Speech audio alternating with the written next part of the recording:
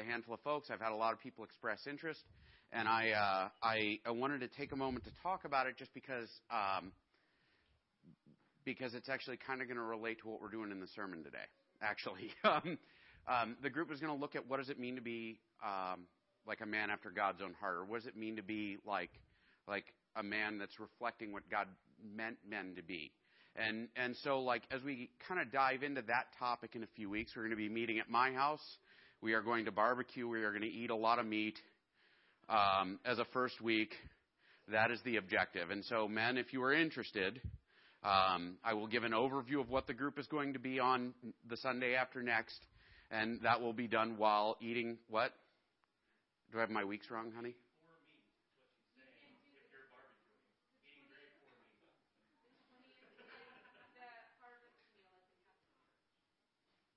So all right, well, I'm still planning on that, and we'll deal with that in a minute. But, men, that is what I'm planning on doing. We're going to have guys meeting at my place as a start. For the duration of it, we're planning on doing Sunday afternoons. We will not be... What? You should.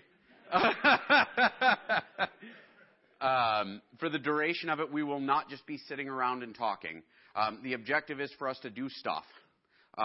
When we meet, we will do things. We'll start by eating because that's what men do.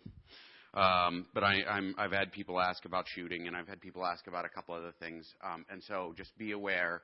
Starting 2 weeks from now, barbecue, men, my place, beginning of like our group.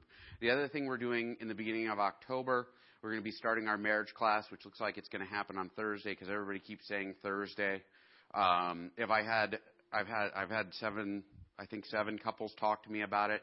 If I have any more, we may break it into 2. I don't know.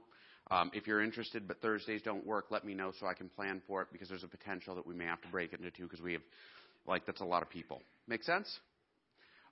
Okay. As we dive into this week's message, I wanted to kind of talk, first off about marriage and what it means to be a man, mainly because I've spent years teaching about both, and I've had a lot that I've learned in maybe the last 3 to 4 years. And the biggest thing that I've learned, I don't know if you guys have noticed this about me, but I talk a lot. I know it's a shock, but it, God gave me one good gift. and I use it as much as possible. I am a one-trick pony, and that trick involves me opening my mouth and stuff coming out. And as a married man, for a long time, I got really good at saying things, right? And in the last 3 years, the strongest, just most powerful lesson I've learned is that as good as I am at talking, as good as I am at picking the right words, nothing compares to doing the right things. You give me a man who says the right thing every time, put him next to a silent guy who does the right thing over and over again, and I'll show you one of them that's doing a great job of showing his wife how much he loves her, right? I say I love you, that's one thing. If I watch the kids while you're sick, that's another, right? I say I love you, and I write you poems or something, that's powerful. I clean the house when you don't have time to do it, that's a different animal, isn't it? And as we begin looking at what it means to be a man, we're going to be doing the last chapter of Nehemiah. So this is technically the last sermon in the Nehemiah series, but the next few sermons will look at what God intended for men to be, right? And we live in a culture that has this confused and is kind of sideways about it. There are things I like about the way our culture talks. There are things I don't like. There are things that are in harmony with the Scriptures, and there are things that are way out in left field as far as how husbands should act, how men should act, what it means to be a godly man.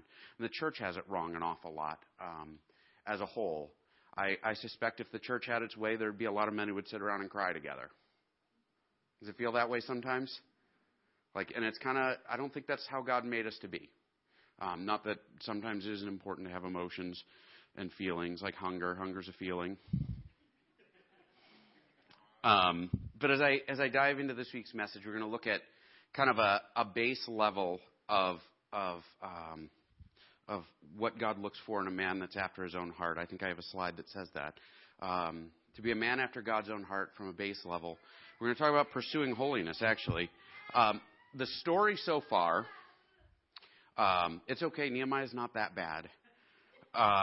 The story so far, and this is the whole book. Go back and listen to the sermons. I can't cover everything. Nehemiah was a servant in the king's court. He was like the king's right-hand man because he was the cupbearer. He found out that the city of Jerusalem was a wreck, and he gets permission to go and rebuild it. So he becomes governor. He rebuilds the wall. Then he rebuilds the population. And then he starts a religious revival. And then he goes back because the king really Nehemiah, and actually at the beginning of the conversation about going, he says, when are you coming back? You do not get to leave forever. You're too important to me. And so Nehemiah goes, and he's gone for 12 years. 12 years. It's not a small amount of time. And then he goes back to the king, and after an undisclosed amount of time, he goes back to check out how things are going. This is at the tail end of all this religious reform. One of the big things was separating the people. It was something that God emphasized heavily in dealing with his people. Do not be like everyone else. Got it? You know, and the Jewish people would be like, well, wait a minute. We could have great political alliances. And God would say, well, I'm on your side. You don't really need alliances. You got me.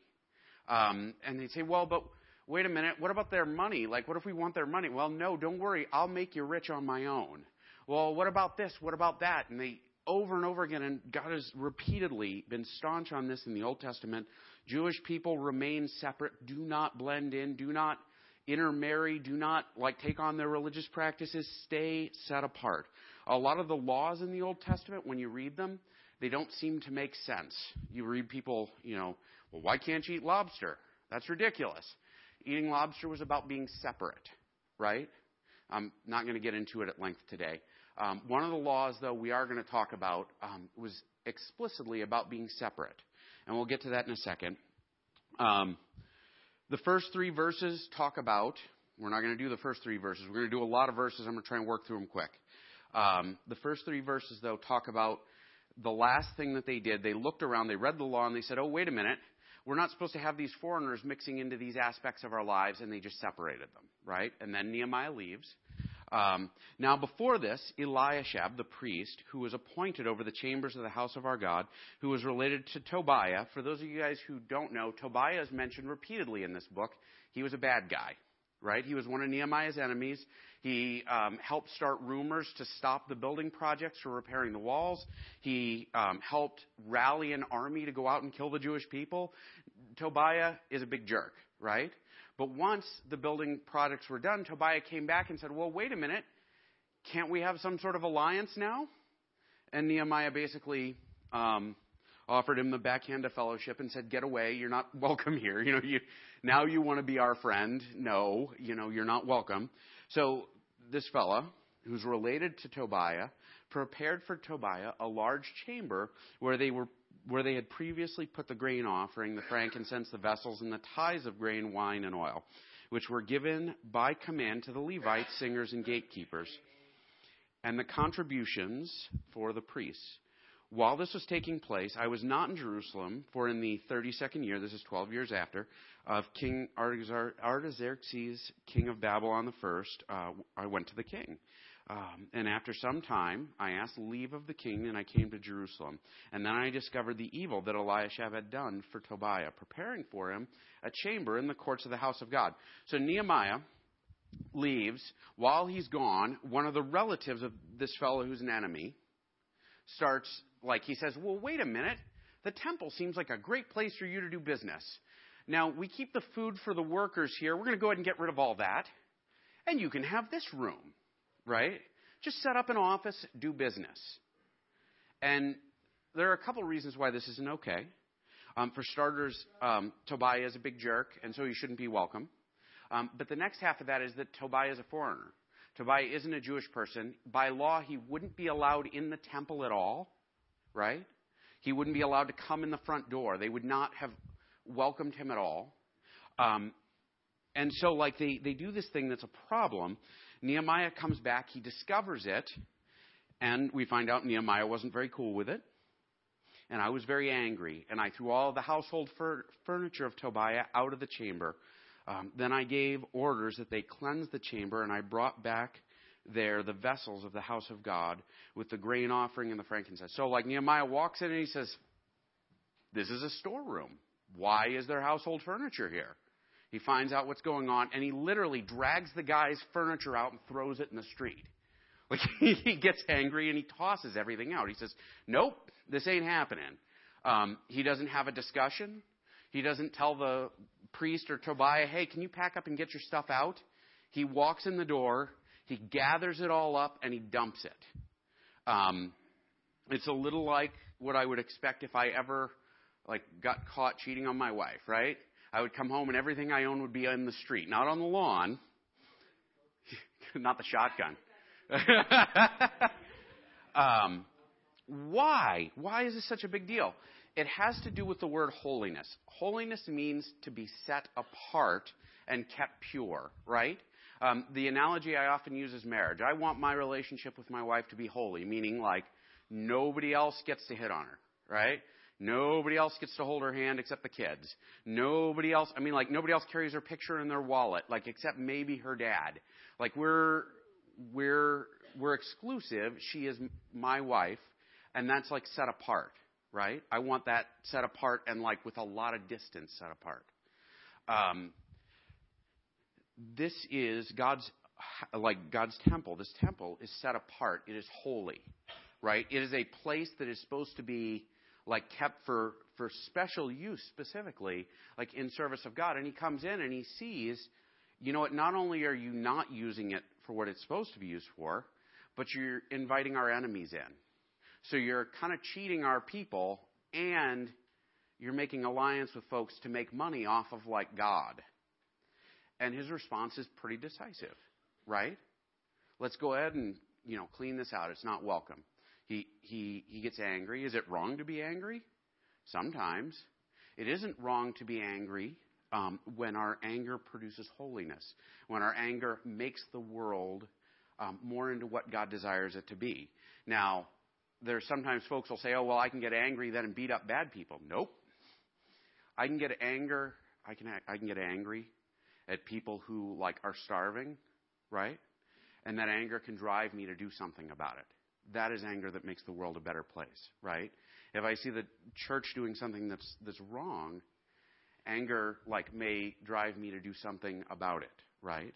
Does that mean I can yell and break stuff? No, it doesn't become an excuse to not act in a Christ-like way, but anger can drive us to act, right?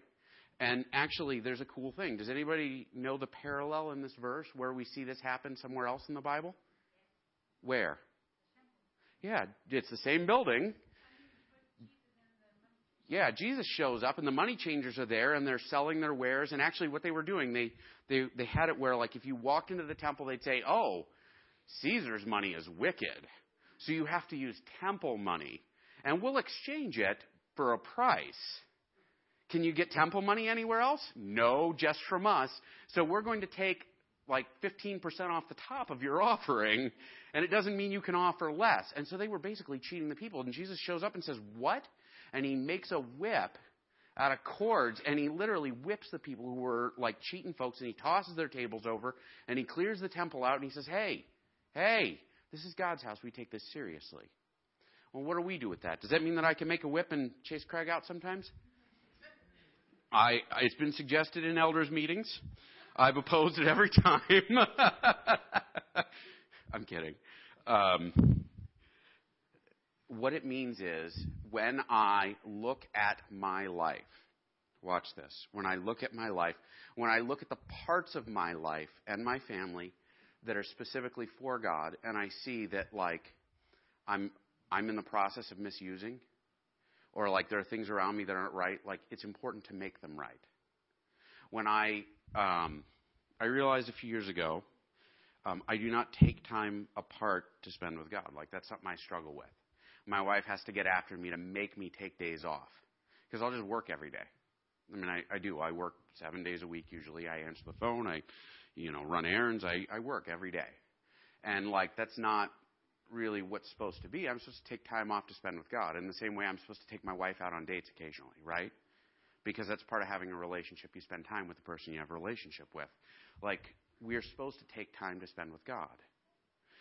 In this case, like, we're supposed to treat God's deal as something that glorifies Him, not something to get us advantage, right? We're supposed to treat ministry, we're supposed to treat following Jesus as a way of following Jesus and growing closer to Him, and not as a way of, like, lining my pockets or making me feel prideful or anything else. The best place to start, and Nehemiah, I think we don't see this in the text, but I'm going to tell you that one of the best places to start, the most important place to start for a man who pursues being a man after God's own heart, I think we see it in Nehemiah here because he does what Jesus did later, right? Is to search inward and saying, and ask the question, am I doing this? Am I being holy? Am I being set apart? Or am I surrounding myself with garbage? Am I allowing things that I shouldn't allow? As a husband, if I sit and look at, the websites I probably would get killed by my wife for looking at, I don't. But if I were to do that, that would be like infringing on the holiness of my marriage, right? But I also offend God in the process. If I pursue things that like infringe on holiness, that infringe on like that set apart relationship between me and God, and between my wife and I, and my family and I, and me and y'all, like, I need to hunt that stuff down, and I need to like be serious about cleaning it up. If I'm not serious about cleaning it up, I'm treating it with a light attitude. That's not okay. We keep going in that same section. I also found out that the portions of the Levites had not been given to them, so that the Levites and the singers who did the work had fled each to his field.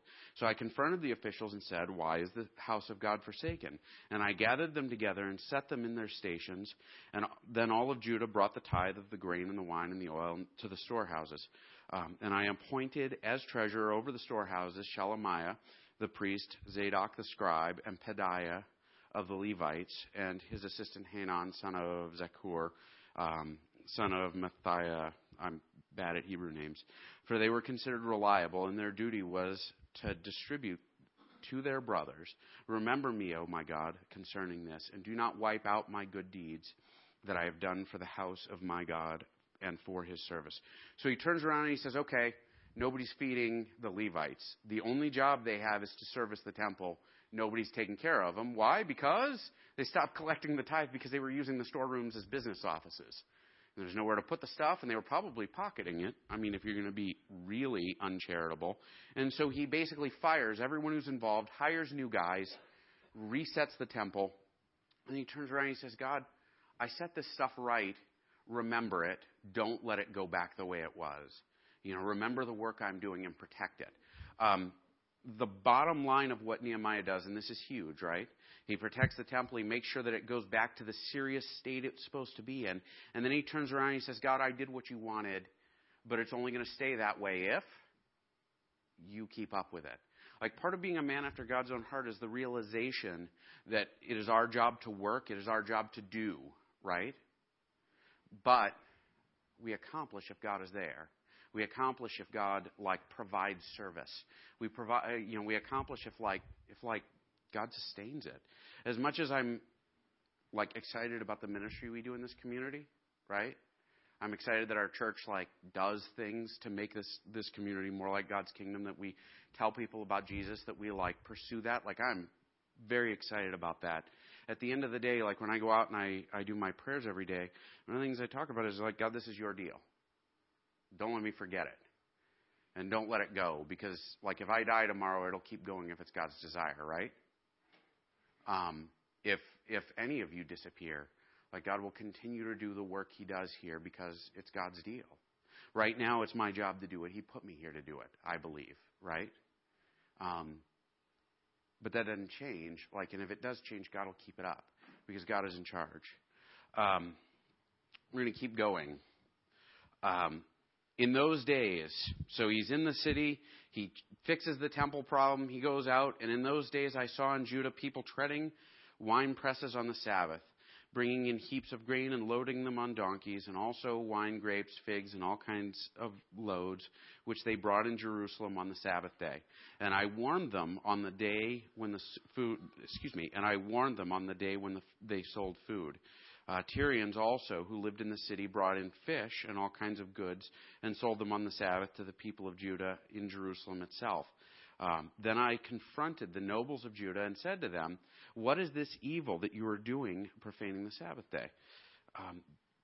Did not your fathers act in this way? And did not our God bring all the disaster on us and all this and on this city? Now you are bringing more wrath on Israel by profaning the Sabbath." As soon as it began to grow dark at the gates of the Jerusalem before the Sabbath, I commanded the doors should be shut and gave orders that they should not be opened again until after the Sabbath. And I stationed some of my servants at the gates, that no load might be brought into the city on the Sabbath day. So Nehemiah looks and he says, wait a minute, you guys are doing things on the Sabbath that like you're not supposed to. Now, mind this, about 3 chapters ago, the whole city gathered up and they signed an agreement saying, hey, we're going to set apart Sabbath and we're not going to sell goods and we're not going to. So all these guys have actually signed their names on a piece of paper saying they weren't going to do this. Nehemiah leaves and then they're like, all right, he's gone. Let's get back to business. Forget what I wrote. Let's do what we're doing. The Sabbath is Saturday. Y'all are aware of that, right? It is the day that was set apart for God, and it's a symbol, right? Watch this. The Jewish people were set apart different from the rest of the world, and they were supposed to be God's people. They belonged to God. He was theirs, right? Like my wife, she's mine, I'm hers, right? Like the Jewish people are set apart for God's purpose. And Sabbath was the day they were supposed to set apart to spend with Him, and it was symbolic of them being set apart from the rest of the world. Well, they started inviting foreigners in who were selling goods, and it's okay because they're selling the goods. We're just buying them.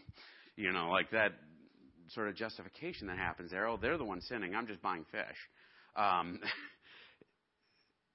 And Nehemiah says, wait a minute. No, this isn't. We signed an agreement, guys. Sabbath is a big deal. People ignored it once upon a time. Remember when God destroyed the city and we didn't have walls that we just rebuilt, people? Remember all of that? And so Nehemiah turns around, and what he does is he shuts the gates. He says, you know what, if you're going to bring in goods from the outside, we're going to lock the doors. I built some pretty big walls. Bring them in. Try it. Right? And he's serious about it. He says, listen, we are not going to take this lightly. This is what God has set us apart for. As believers today, we're to look at our lives, men in particular. And I say this to men because, none of us earn holiness. Everybody with me? You cannot be good enough and you cannot try hard enough to be considered holy. We're holy because Jesus died for us. Because Jesus Christ took my sin and had all of God's wrath heaped upon Him. I am forgiven. You're forgiven. We are all brought into grace. And holiness that we have is Jesus' holiness.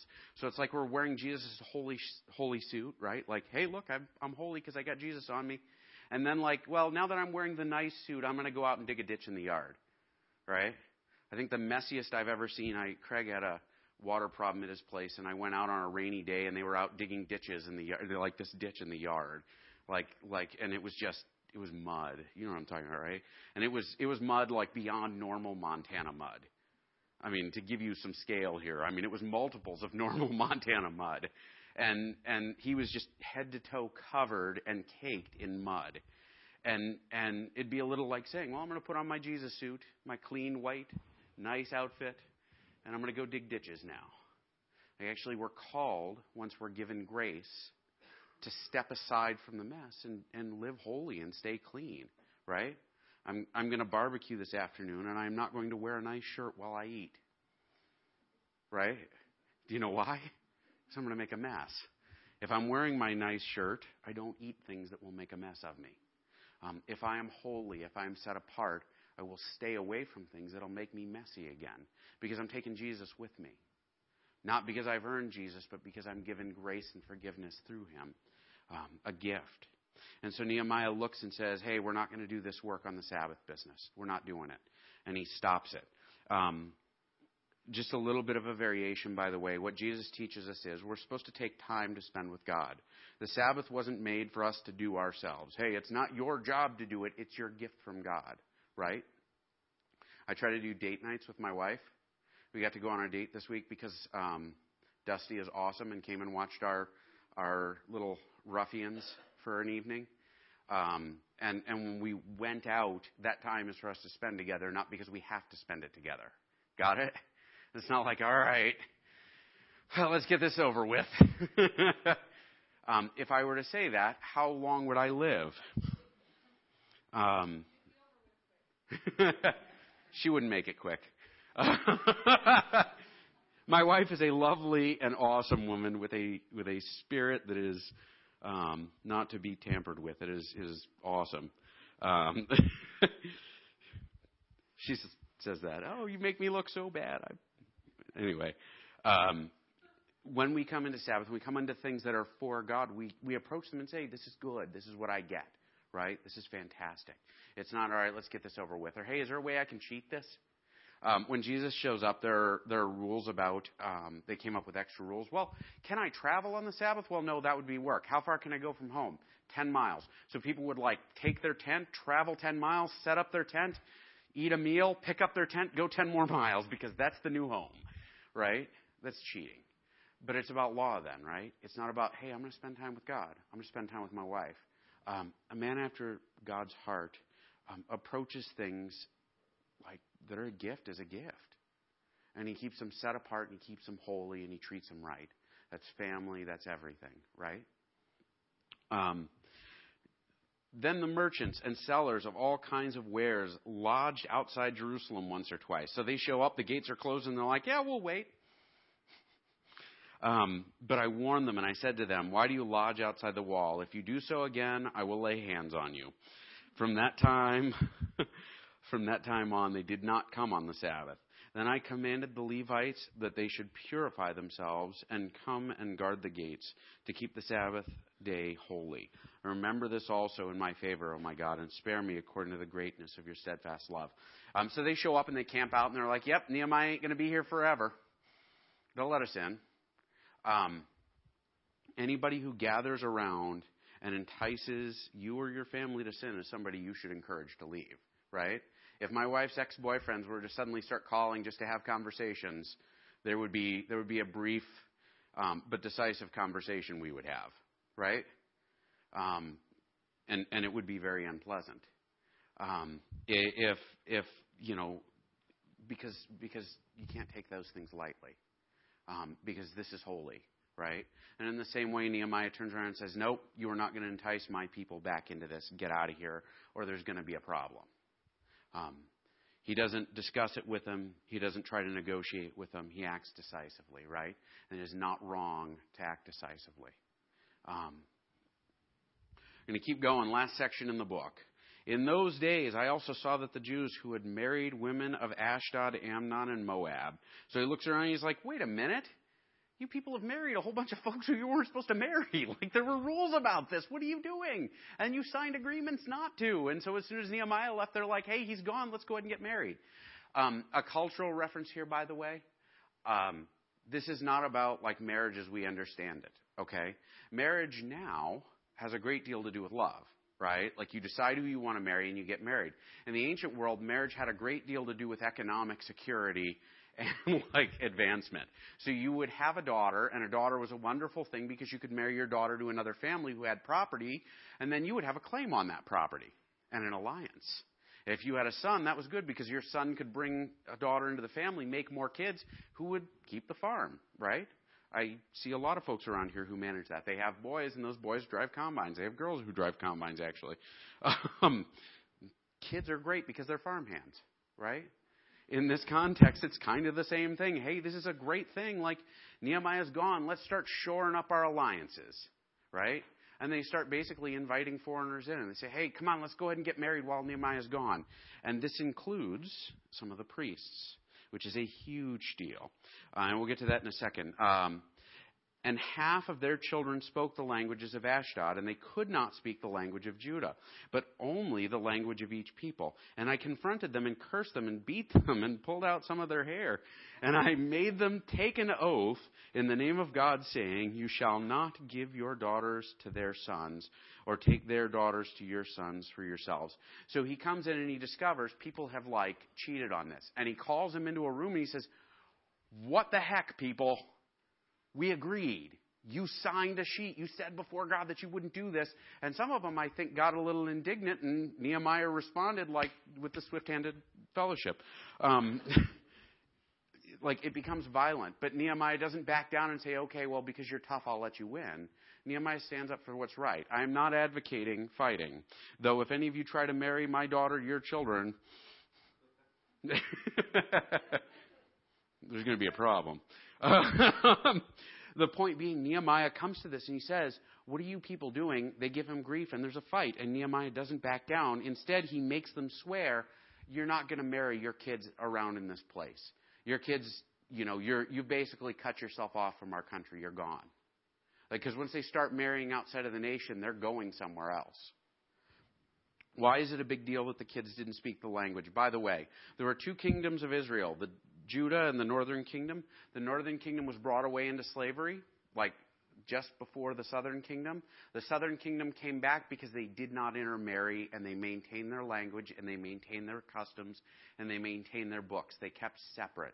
The northern kingdom disappeared because they went off and they married anyone that would show up. They said, well, hey, we're here. Let's go ahead and make shop. We're not our people anymore. We're their people. And they forgot. And they were gone. And God said, do not take this lightly. Keep yourself set apart. And so Nehemiah says, take it seriously. Be set apart. Don't jump into the mess with these people. Keep yourself separate. Did not Solomon, king of Israel, sin on account of such women? So Solomon, wisest man in the world, had 1,000 wives, so he wasn't that wise. Among the many nations, there was no king like him, and he was beloved by his God, and God made him king over all of Israel. Nevertheless, foreign women, because what Solomon did was he would make contracts with foreign nations, and he would marry their wives. And what happened is these wives came in and they started saying, honey, we used to worship Baal. I want to worship Baal. If a wife nags long enough, what's the husband going to do? Put up a temple so she'll shut up, right? And so before you know it, they've got temples all over the place to foreign gods. And then the wife is saying, Solomon, you never go to temple to worship Baal with me. He's like, all right, fine, I'll go. Just back off. And he starts going. And before you know it, Solomon is worshiping foreign gods. And he brings a whole lot of corruption to the nation because he sort of created these attachments. He was like, this is okay, right? This is fine. Because it makes my wife happy.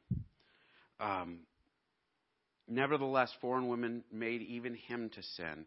Shall we then listen to you and do all this great evil and act treacherously against our God by marrying foreign women? And one of the sons of Jehoiada, the son of Eliashab, we mentioned Eliashab earlier, right? This is a different one. He's the high priest, was the son-in-law of Sanballat the Horonite. Anybody remember Sanballat? Enemy of the nation, right? Tried to stop the building project, tried to kill the Jewish people, tried to do all of these horrible things. And the high priest's kid married one of them, one of his family. So there's now an alliance with the enemy in the temple. And Nehemiah is ticked. Therefore I chased him from me. He kicked him out of the city.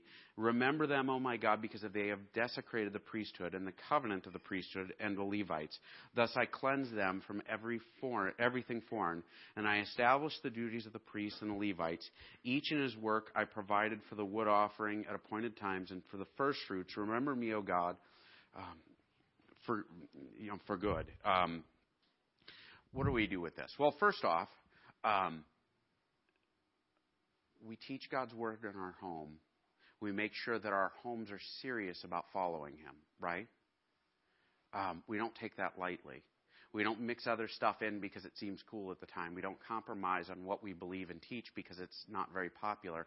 We take following Jesus seriously, and we make it a part of our family, and we don't invite in garbage that makes it otherwise. Like men in particular, I say this, the New Testament hints at the fact that men bear a special responsibility before God. right? Which, by the way, is why you should respect men, because they have more responsibility. They got more, like, they got more punishment coming if they screw up. But on the other end of that, like, they're deserving of a different degree of respect because, like, they have a job. And that job is to lead their families, is to lead, their community, to, like, stand up and say, God, I'm representing you. And when it comes to things that are outside of God's deal for us, God's plan, God's design, we have to take it seriously. We have to back up and say, nope, this isn't going to be in my house. Nope, this isn't going to be a part of how my kids learn. This isn't going to be a part of what my kids take on. This isn't going to be part of our practices. This isn't going to be... My wife and I, we watch movies together and television. And one of the first things I try to do when I pick out a TV show to watch is I hit the Internet Movie Database, and they got a little tab about halfway down that says Parental Guide, and I'll read through it and I'll say, oh, my wife and I are probably not going to watch this because this is pretty dirty. I don't really want that to be a part of my marriage. Well, that seems kind of stringent. Well, I don't really want that to be a part of my marriage. My marriage is God's marriage. I'm not going to bring that in, right? Oh, look at what my kids are watching. I don't want my kids watching everything there is out there. My wife and I, we used to let Abby just, she'd turn on Netflix and just jump around and watch different cartoons until one day I heard my wife say, or my daughter say something that came off of a cartoon that was, what did she say? All the children will like me because I have a pretty dress. Like, nope. That's not the values you're going to learn. And so that's not a value that's in our house. She watches a lot less now. We pick. There are more dinosaurs and trucks because we have a boy. I'm just... but the point being, like men, a huge chunk of what God expects out of us and calls us to do is to chase after holiness in ourselves and our families and our households. If we're going to reflect Jesus, if we're going to stand as his representatives, our job is to make sure our households reflect that. Make sure our words and our deeds and our own lifestyles and the things we bring in on ourselves and the things that we like carry around, because our kids watch, right? And our kids will become what we teach them to be. They will. The world watches, and they know when we're being dishonest. And they know when we're being hypocritical. They do. We might fool ourselves, but denial only fools us, right? And doesn't fool anyone else. But this isn't something that we do alone. We do it with the Holy Spirit. We do it with Jesus. I'm going to call my men forward. This is a Sunday when we celebrate the Lord's Supper. When we celebrate the Lord's Supper, do we have guys doing that? Yeah. Apparently Mike is. When we celebrate the Lord's Supper, what we're doing is we're celebrating that Jesus died for us, that our holiness is not a product. Our holiness is not a product of our own work.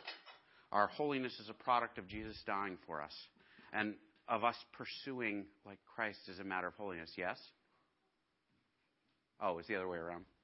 No, it's not. I got folks taken to the nursery who's doing that. On the night that Jesus was betrayed,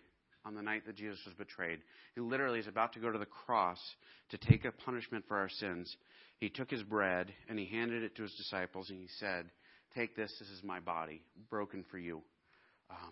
And what he was saying was, take this bread and eat it in a remembrance of me. We eat it. We literally are saying, I'm going to take Jesus' teaching. I'm going to take Jesus' heart, Jesus' soul, his love for holiness, his pursuit of God. I'm going to take this into me and make it a part of who I am. It's going to be so much a part of me, it'll be like I consumed it. And so as we do this morning, take the bread as you feel called, as you feel led. But remember, this is us saying, Jesus' life is going to be a part of my life. This is who I'm going to be.